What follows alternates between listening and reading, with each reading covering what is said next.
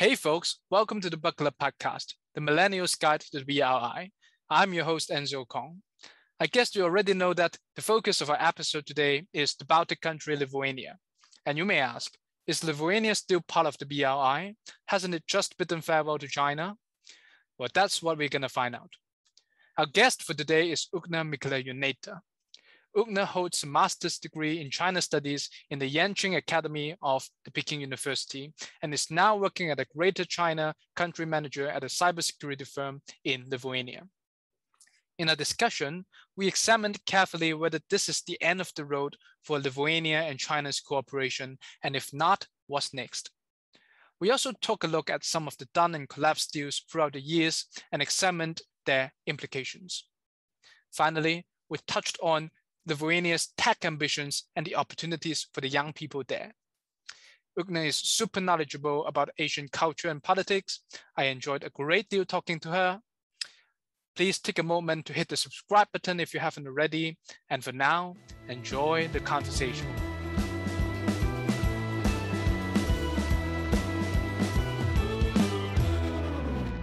Welcome to the show, Ugne. Thanks for coming.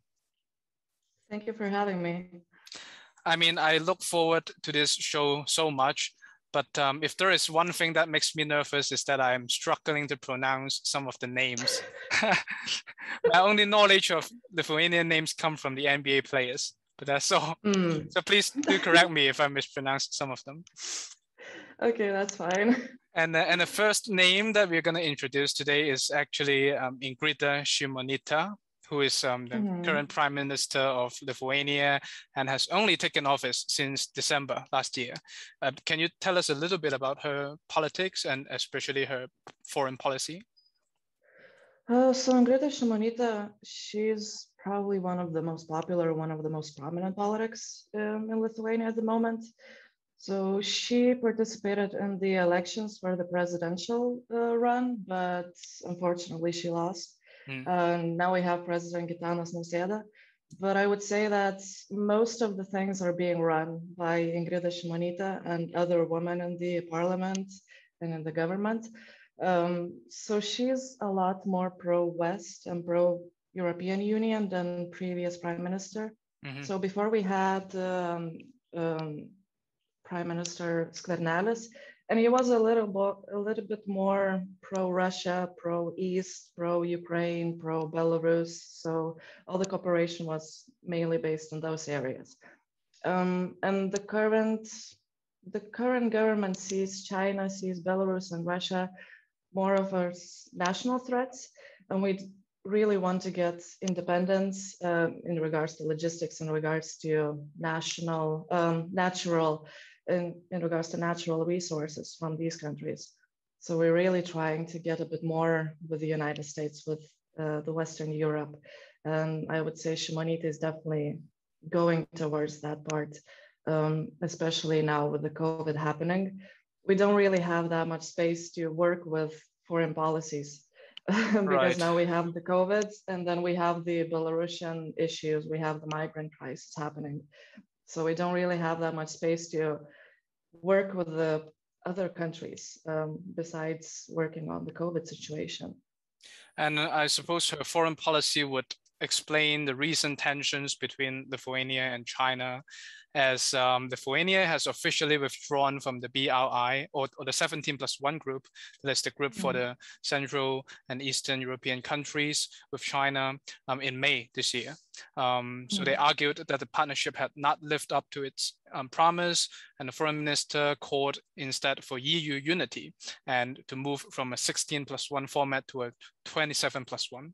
And more recently, China has recalled its ambassador to Lithuania and demanded Lithuania to do the same after Lithuania and Taiwan agreed in July to open representative offices in each other's capital. So I guess the real question is, have we reached a point of no return, or is it still possible to salvage the relationship? I think there's still a way in this part, because yes, we do want to work as one unit. So it was a bit surprising that we got punished for withdrawing from the 16+1 way. We wanted to have the more unity with the European Union. And then you have countries in the European Union that are not part of 17+1, 16+1 at the moment, and they're not punished and they can just continue working with China on their own. Of course, there are bigger countries like Germany, Spain, France, but then Lithuania being a small country, we cannot really work with China separately in general. Right. Even within 17+1, we have to go through all the regulations that European Union provides us and gives us. So we cannot really say, okay, we want to do these things with China. So yes, China would like to work more directly with us, but then European Union is still the most important thing at the moment. It might be a bit easier for the Balkan countries because they're not part of the European Union. They can be just as a separate unit. So hopefully we can make up on this part and actually work as a unit, because that would be a bit more of an issue with the railway structure and the port structure, all the projects that we already have. Regarding Taiwan incident, I don't know how to feel about it because I know that there are already quite a few countries that have economic trade offices with Taiwan, even in the European Union. But I think it was more of an issue regarding the name that we called it Taiwan, not Taipei. Right. So that was the main problem for China. And already we already got into trouble before with China when we supported the Hong Kong activism, when we supported Tibetan independence, because Dalai Lama has visited Lithuania numerous times. So I think all these little things just added up. And China is just saying, okay, it's enough. You're too small to do these things. But I'm still hoping for a better future and that we can actually do something regarding this. So we will see how it's going to work out. I'm not surprised that they withdrew the ambassador from Lithuania, from China. It's just one of the ways to punish. And that has happened before when we supported the Hong Kong activists. We got punished economically. With Dalai Lama as well, we got punished economically. But those punishments, so to say, they were not as major. So Lithuania kind of defined. We got the same stuff from the European Union that China took away. So I think that's why it repeats. Well, maybe it's time to take a step back and look at what has happened so far since Lithuania joined the 17+1 framework back in 2017. So as you said, infrastructure and transport is always the focus of Chinese investments. There was some good news. For example, there was a freight train connecting southern China and Lithuanian capital Vilnius being launched in May 2020, which would make Lithuania a postal hub where international parcels will pass through and later be transferred to 36 European countries. But the more complicated part, I guess, is with the Port of Klaipėda. So you can tell us about how strategically important it is later, but the facts are that the seaport of Klaipėda and Lithuanian railways have already jointly formed an important supply route for the developing China-Belarus industrial park near the Belarus capital Minsk. But the more tricky thing is that Klaipėda has been mulling the port's expansion and the potential construction of a deep water port worth around 800 million euros for almost 10 years. And in 2015, China Merchants Group was set to build a new outer seaport for Klaipėda. But things changed since then, and in 2019 November, Lithuania said that any possible Beijing investment into the port would pose a risk to NATO, and it cannot allow China to take a controlling stake. And most recently, the transport minister ruled out the development of a deep water port project for at least a decade. So Ugne, can you tell us what is your take on the whole saga and where is this heading to? Well, to start with the infrastructure and transport, so the railway, it would have been a really great project to connect China with Lithuania because it just makes everything faster. We already have possibilities to support the Russian railway system and to support European railway system. So it's just a good hub to have to connect these two areas, to connect the remaining Europe with Asia.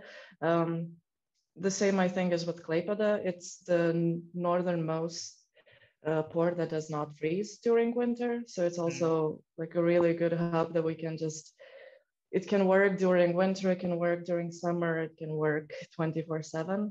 But as you mentioned, it has become a bit more of a national crisis, from national risk, of a security risk.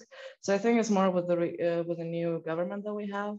They see China as a very much security national risk, because they know that if China starts investing in Klaipėda, it's not just going to be like, oh, a little investment of money. They're going to own a lot of the infrastructure. They're going to own a lot of the ports and a lot of the buildings and a lot of the shipping containers. And yes, that does not work with NATO because the United States, they will not be happy with this, and they will not be happy putting military, they will not be happy working with Lithuania, because the United States is always very much pro-Taiwan, pro-European Union. They're very much anti-China at the moment. And for them, sort of losing this hub, a buffer zone towards China, towards Russia, is also a bit of a painful thing. So now Lithuania is in a way left between these two superpowers, and we don't really know what to do, because in one way we can get investment from China, we can get all these railways, and we can get a new port developed. But on the other side, we're losing on everything that the United States might offer us. So we don't really know with which side to work, where the national risk is, because Lithuania is very much on that side that we don't really want dirty money. We see what Western Europe is doing. They're getting the money from countries where there are human rights abuses, and Lithuania is very much against anything of that kind. Okay. So if we see human rights abuses in the Middle East and in China and in Belarus, we boycott everything that has to do with that country. So I think it's just, in a way, our nature to support those that are bullied, to support those that have been annexed, to support those that are being abused. So for us, it's not really just about the economic parts, but it's also very much about the social responsibility. And yeah, Lithuania is definitely going towards that, because we do want to get independence from Russian gas, from Russian electricity. Talking about energy, we're very much against the Belarusian plant that they built in Astravas. So just very much we know, yeah. So is the seaport project or the expansion project now practically dead, or is the tender still open, but only open for Western companies? It's still left in negotiations. So in regards to like our infrastructure ministry, they're still very much open to this, because they think more about the money part and less about the politics.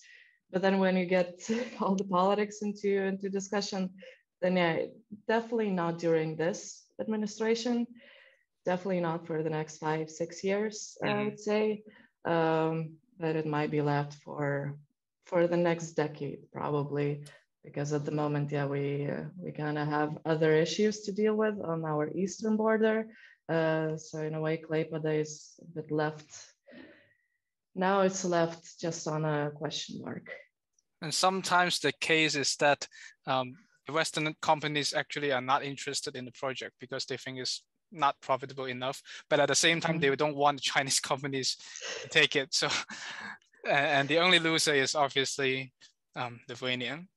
Now, Yeah. now speaking of strategic dependency, we have also seen a deal in the energy sector where the North China Power Engineering Company, NCPE, has acquired a Lithuanian company called Power Network Institute, or ETI, back in 2013. So that may not be directly relevant to the Belt and Road, but it's still important.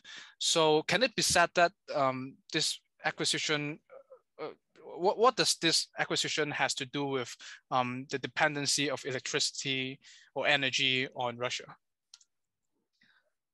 Well, for us, I think it was just getting independence from Russia after joining the European Union is probably the main reason.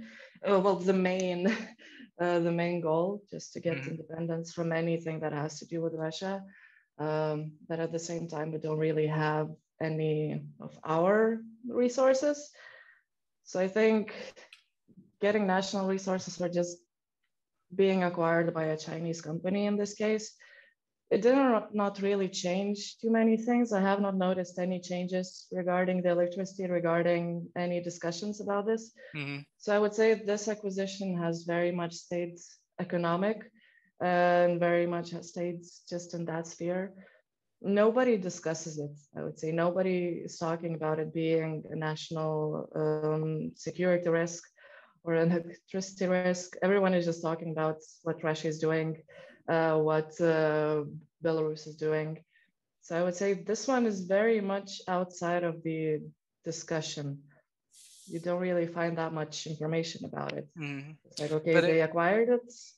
Is it really practical to effectively exclude Russia on these things? Because I mean, if you look at Germany, it's the pipeline, Nord Stream pipeline 2 is still going on, and the government would not agree to shut it down. So yeah, it's always difficult to exclude Russia because Russia is just always there. We cannot ignore Russia. And at the same time, other Baltic countries, Estonia and Latvia, they have a bit better relationships with Russia. They have better political, economic relationships with Russia. They have more Russian citizens in their countries. Lithuania is just very much, I don't know, we don't have good relationships with Russia, especially our government is always very much, whatever we do, we choose the West over Russia. We always know that anything that Russia does is a risk. And we have Kaliningrad region next to us, which is also a military hub. Belarus is basically a proxy Russia. So we try anything that we can do, and we still depend on it. We still depend on a lot of things that Russia is providing because all the national resources are there. Natural. Sorry, all the natural resources are there. So it's difficult to hide from it. But yeah, our government at the moment is just very much set on as much as possible having an independence from it, even though it's economically impossible. And speaking of Belarus, we've been seeing a lot of tensions in the border about the migrant problems. But it's also true that Belarus still has quite a significant role in Lithuania's economy. For example, companies with links to Belarus have been increasing their presence in the Port of Klaipėda, which we've mentioned. So how is this going to pan out? I mean, are the regional instabilities going to affect business and the foreign investments? I would say so, because before COVID, we definitely started strengthening our relationships with Belarus more and more. So I would say, like in the past 5 years before COVID, we started working economically more. We started opening up visa-free traveling and visa-free shopping trips because we wanted to let Lithuanians go to Belarus and shop there. We wanted to let Belarusians come to Lithuania. We started working more on education, and we on flights from Vilnius to Minsk, on proper railway system between Lithuania and Belarus. So It's been the last few years during COVID, during the probably after the last election, Lukashenko not really won, but just took power. We started seeing a lot of the activism arising in Belarus, and Lithuania supported everything. Lithuania accepted Belarusians running away from Belarus with open arms. And that was last year, I would say. So we had huge rallies, we had huge marches, we had huge events just for Belarus. But then this year, it has just become more and more difficult because now Belarus opened up the plane systems with Iraq and other Middle Eastern countries. And our people are seeing this as a national security risk because we're seeing this as a propaganda, or Belarusians, well, not Belarusians, but Lukashenko trying just to make Lithuania seem as a fascist country, because he's even mentioned that, just spreading a lot of propaganda about Lithuania, just trying to destroy everything that we started building. So we just, in a way, stopped working as much because we definitely wanted to build a bit closer relationship. But then after building Astravas power plant, Lukashenko becoming more and more pro-Putin, pro-propaganda, anti-West everything, it has become very difficult because we did expect that, okay, maybe the last election would have been a bit of a change, new president, new government or anything, but now it has just all gone downhill from there. And now we are dealing with a migrant crisis. And I would say now at the moment, those are the two main topics, like how many COVID instances a day and how many migrants a day. And why exactly are they departing Belarus for Lithuania?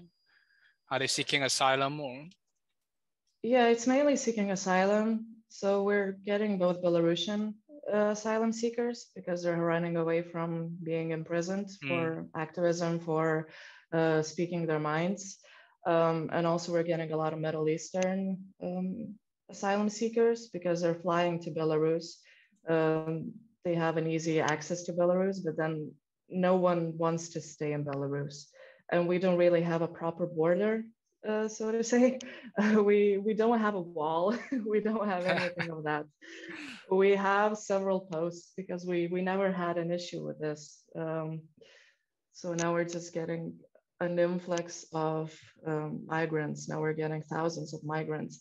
I think this year we got maybe 4,000 of them, and that's a lot for a small country like ours. We have several cities that hold migrants, that have places for migrants, but it's not enough. So now it's definitely something that's making it a bit difficult to focus on other things that are happening because asylum seekers, yeah. And what would be the implications on business? So now we cannot really do any business with Belarus because a lot of the businesses left Lithuania. They're seeing they don't want to work with us because either they believe in Lukashenko's propaganda, or we are getting more restrictions on Belarusian businesses.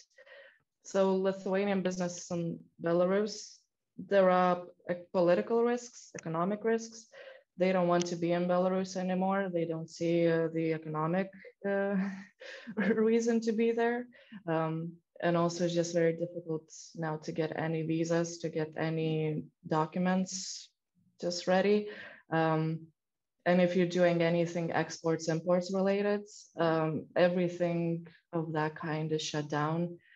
So we have buses going, but I think railways are restricted. Nothing can go in, go out.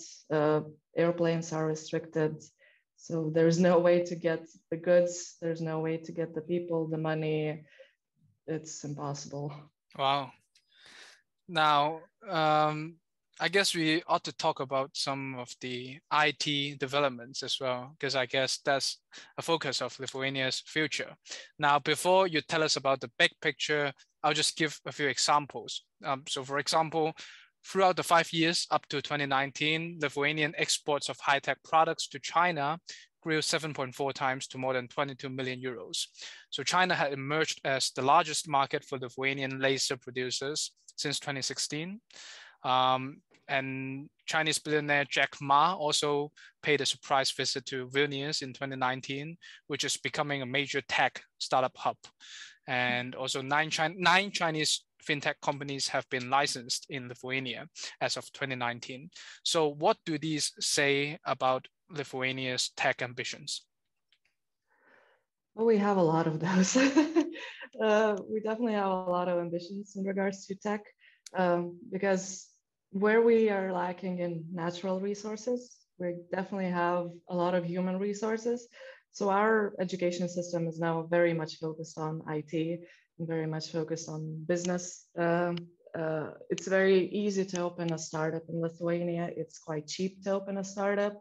You can get visas that are like with zero tax for the first year, or just easing of any regulations and any restrictions. And you can always get help in English. Everyone is speaking English in Vilnius and Kaunas. So we do have a lot of tech companies opening up here, especially opening up their HQs, even if they're not, even if they don't have Lithuanian founders. Other countries are coming here because they see that, okay, they can get high quality, cheap labor, comparably cheap labor as to like France, Germany, UK. And we can work in English. We can do everything as anyone else can. So yeah, I think without having natural resources, we in a way had to find something. So lasers was the first thing where we exceeded, where we're developing everything for the world. Fintech was very much a good way for us to exceed in 17+1 and to have something of ours, because maybe we couldn't do railway system as well as other countries, but we could do fintech because it does not require any space to.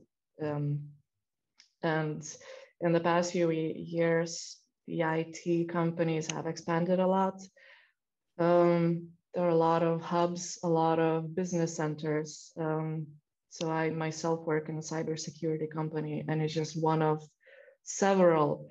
We have VPN products, we have Oxy Labs, we have proxy services, we have payment systems, we have servers, we have everything that you might need for cybersecurity. I think that's one of the emerging areas at the moment. Also, we do have a lot of applications being developed in Lithuania, like Vinted, where you can sell your used clothes, used goodies, anything. And is it a local Lithuanian company? Yeah, it is a local Lithuanian company, and it has become a unicorn. So yeah, Oxy Labs, I think might have become a unicorn already. My company is going strong and getting towards becoming a unicorn. It's NordSec. We also have like NordVPN, NordPass, everything. And it's all from like Lithuanian motivation. Right. But we know that Lithuania is not the only Baltic country which is strong in tech. So Estonia is not far away, which is another, maybe even more well-known tech powerhouse. So are they in direct competition? I wouldn't say so. We definitely take example of Estonia sometimes, because Estonia was the first Baltic country that started like looking more up to the Scandinavian countries. Yep. Because Estonia was always, okay, we're not Eastern Europe, we're not, we don't speak a Baltic language, US, Latvia, Lithuania can stay together. Estonia is always looking up to Finland, Sweden, Norway. So in a way, they were the first to develop the e-government, the e-IDs, and all the elections online that are the first. We were kind of looking at the example. We a bit saw that there might be a risk of maybe like voter infringements and identity thefts, some hackings, and there were some hackings in Estonia in regards to the e-government. Same in Lithuania, when we started developing more into tech, there was some risk or we didn't know how to do certain things, but now it has become just so big and so prominent that I think it's definitely getting better.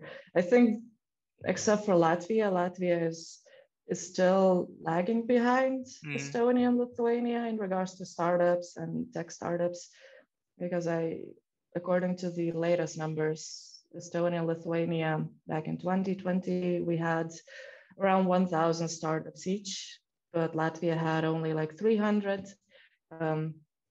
because they're mainly looking into exports, imports. They have Riga. Riga is the major city in the Baltics, I would say, and they have all the connections with the Central Asia, and they're working on that. They're working on cooperations with those areas. And Lithuania, Estonia are a bit more into other areas of. So it seems that the education of Lithuania is quite decent, especially in the tech area. So can you tell us what are the most pressing issues facing the Lithuanian youth nowadays? At the moment, I'd say there is a huge disparity between the big cities and the small cities. So I myself am from a small town next to Latvian border. And compared to what the youth has in Vilnius and what we had growing up, there's a huge difference. And you now work in Vilnius? Yeah, now I work in Vilnius, and everything definitely has changed in the past 10 years since I left high school.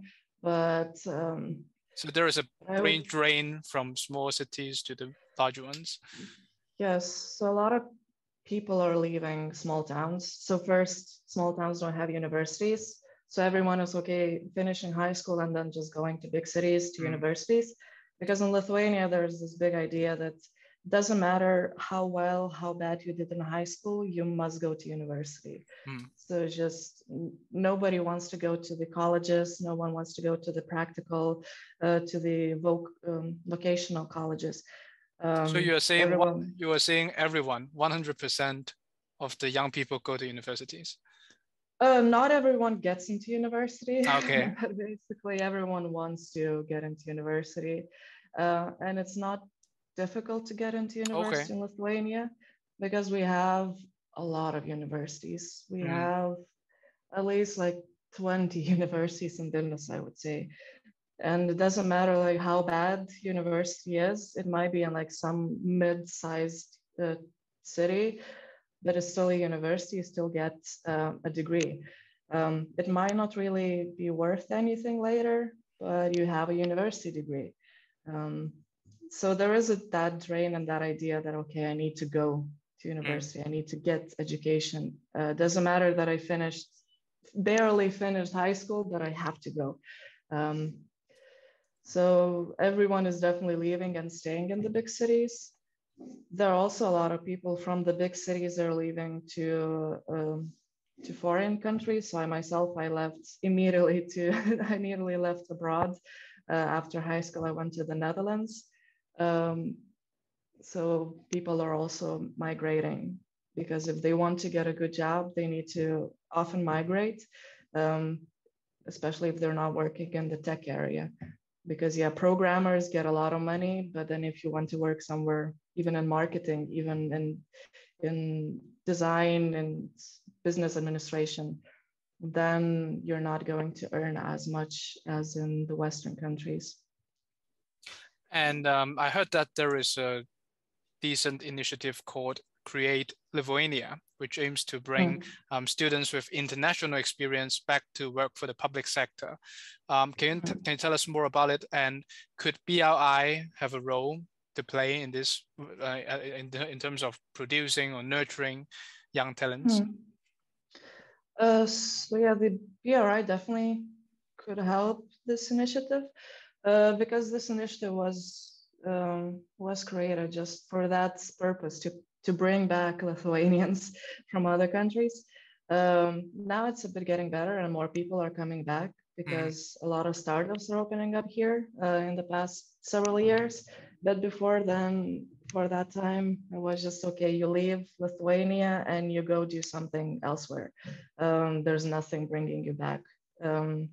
Lithuania was still not doing too well after the 2009 crisis. So everyone is just very much, okay, I'm just gonna leave, I'm gonna find better life elsewhere.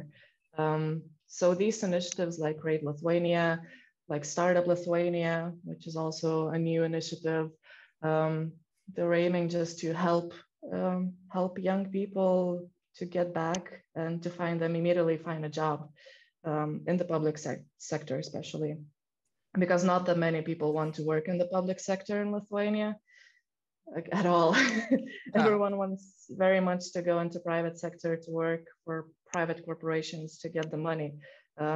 Public sector, it might be everything for the better goods, but not a lot of people want to just work for the better goods. A lot of people want to get the money. And then when you work in an embassy, at a ministry, at an NGO, you're doing great things, but sometimes you don't have enough for, you don't have enough for rent or food. So I think these initiatives need more financing and they need a bit more marketing, I'd say. Although there are people coming back and there are people getting more involved in NGOs and the grassroots activities, because young people definitely see that Lithuania is a bit struggling in regards to some activities or human rights matters and so on. Well, you're a prime example of getting your international experience and coming back and contributing to the economy. So can you tell us about your journey? How did you come up with the idea of studying in China? So I've always been very interested in East Asia and East Asian cultures. It probably started with my first visit to Hong Kong. So that was in 2009. And I just fell in love. I fell in love with the food, with everything. I went to Kowloon and Tsim Sha Tsui and like the Hong Kong Island. Everything was just so amazing. And like I've never felt so much at home and so much, like the amount of people did not bother me. I usually have extreme social anxiety, but I was just not bothered. So I just wanted to do something with that area. I wanted to learn about that area. So I started learning, I started looking more into possibilities. And in Lithuania, we did have a program in sinology, so in China studies, but it was very much humanities based. So you learn the languages, you learn the classical languages, you learn the ancient history, and you don't really get the practical skills, so nothing about economics or politics. So for that reason, I went to the Netherlands and I did international studies at Leiden University. But for some reason, I chose Korean because I really got into this K-pop part. That was like in 2012 with all the boom of like K-pop is the best, and I need to go to Korea. I need to become this Korea master and stuff. That's a fair reason for choosing a degree. Yeah. So I was still interested very like in other East Asian countries, but like I chose Korean as my language, and I did my thesis on like Korea and Japan, and I went to Korea for half a year, but it did not leave that good of impression. But I got an offer to study in China at Yenching Academy, and I thought like, why not apply? Why not try going to China? So I got in and I spent 2 years in Beijing. And it definitely changed my perception on China. It definitely changed my perception on the world and what I want to do with my career. Because I did sociology there. Well, I focused more on sociology. We did study economics and politics and China culture. But I kind of stuck more into sociology part. How is the society working? How are people working? And then I went back to Lithuania because my visa ended. And I started looking for a job. and I found a job as first it was like a China content manager, China marketing content manager. But then the product that I was working with doesn't really get accepted in China. It's a VPN, so everything got really restricted. And then I started working more. There is a great demand, isn't it?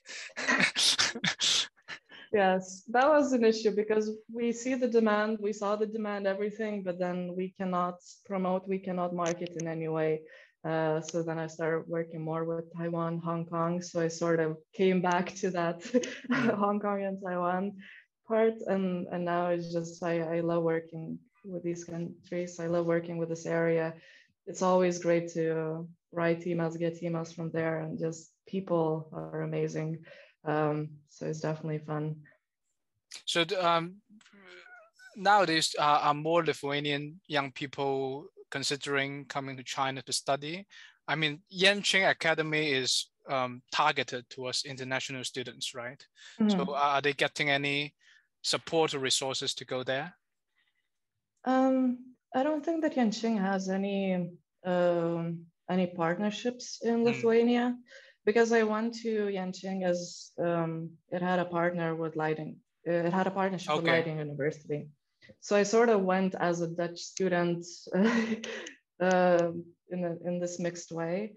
I think there was also another Lithuanian in Yenching Academy, and she also went through another university. Because we do have a Confucius Institute at Vilnius University, and they have a partnership with Xiamen University. So they go there. And also I think that's the only one that they have a partnership. Maybe something else up in the north. But I wouldn't say there are too many people studying Chinese studies in Lithuania. At the moment, Japan and Korea are having their maximum popularity, especially Japan at the moment. Japan has become very popular. Korea before was very popular with K-pop. Now Japan is having another increased popularity with just so many anime fans. China is sort of staying within that area where people are they don't see any popular culture coming from it. So they sort of see it as like, okay, if I want to do business, economics, politics, I'm going to go to China. But if I want to have a fun experience, then I'm going to do Korea, Japan. And the same was in my studies in Leiden, because we had like all the Koreans, all the students studying Korean, and then Japanese, everyone was just very anime, K-pop, oh. And then all the people studying Chinese were just very business. But there is still a lot of fun when you were in Beijing, right? Yeah. So that was in a way just the very visible difference, that everyone just like, yeah, China is just business. There's nothing fun. I get it.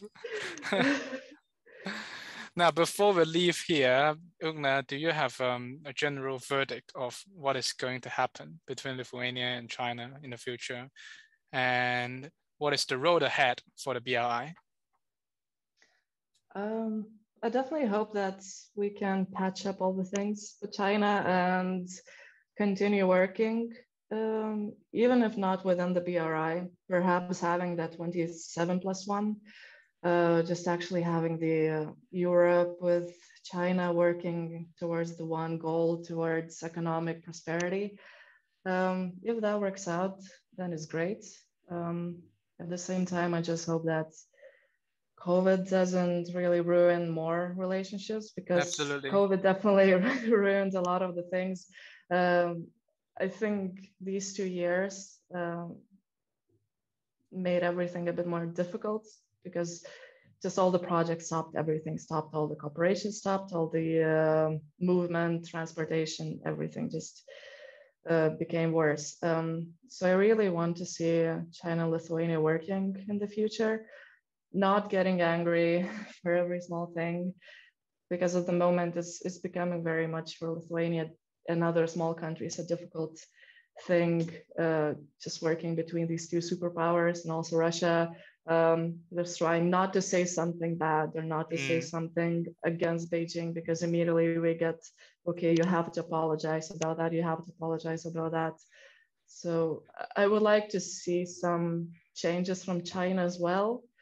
I know that's very hopeful, but definitely I would like to see some changes, a bit more lenient cooperation. Maybe Lithuania being a bit more open towards East development. But yeah, hopefully after the pandemic, everything ends, then we can move towards that. Because yeah, Belt Road Initiative, it definitely can help with economic development. It can help with educational development.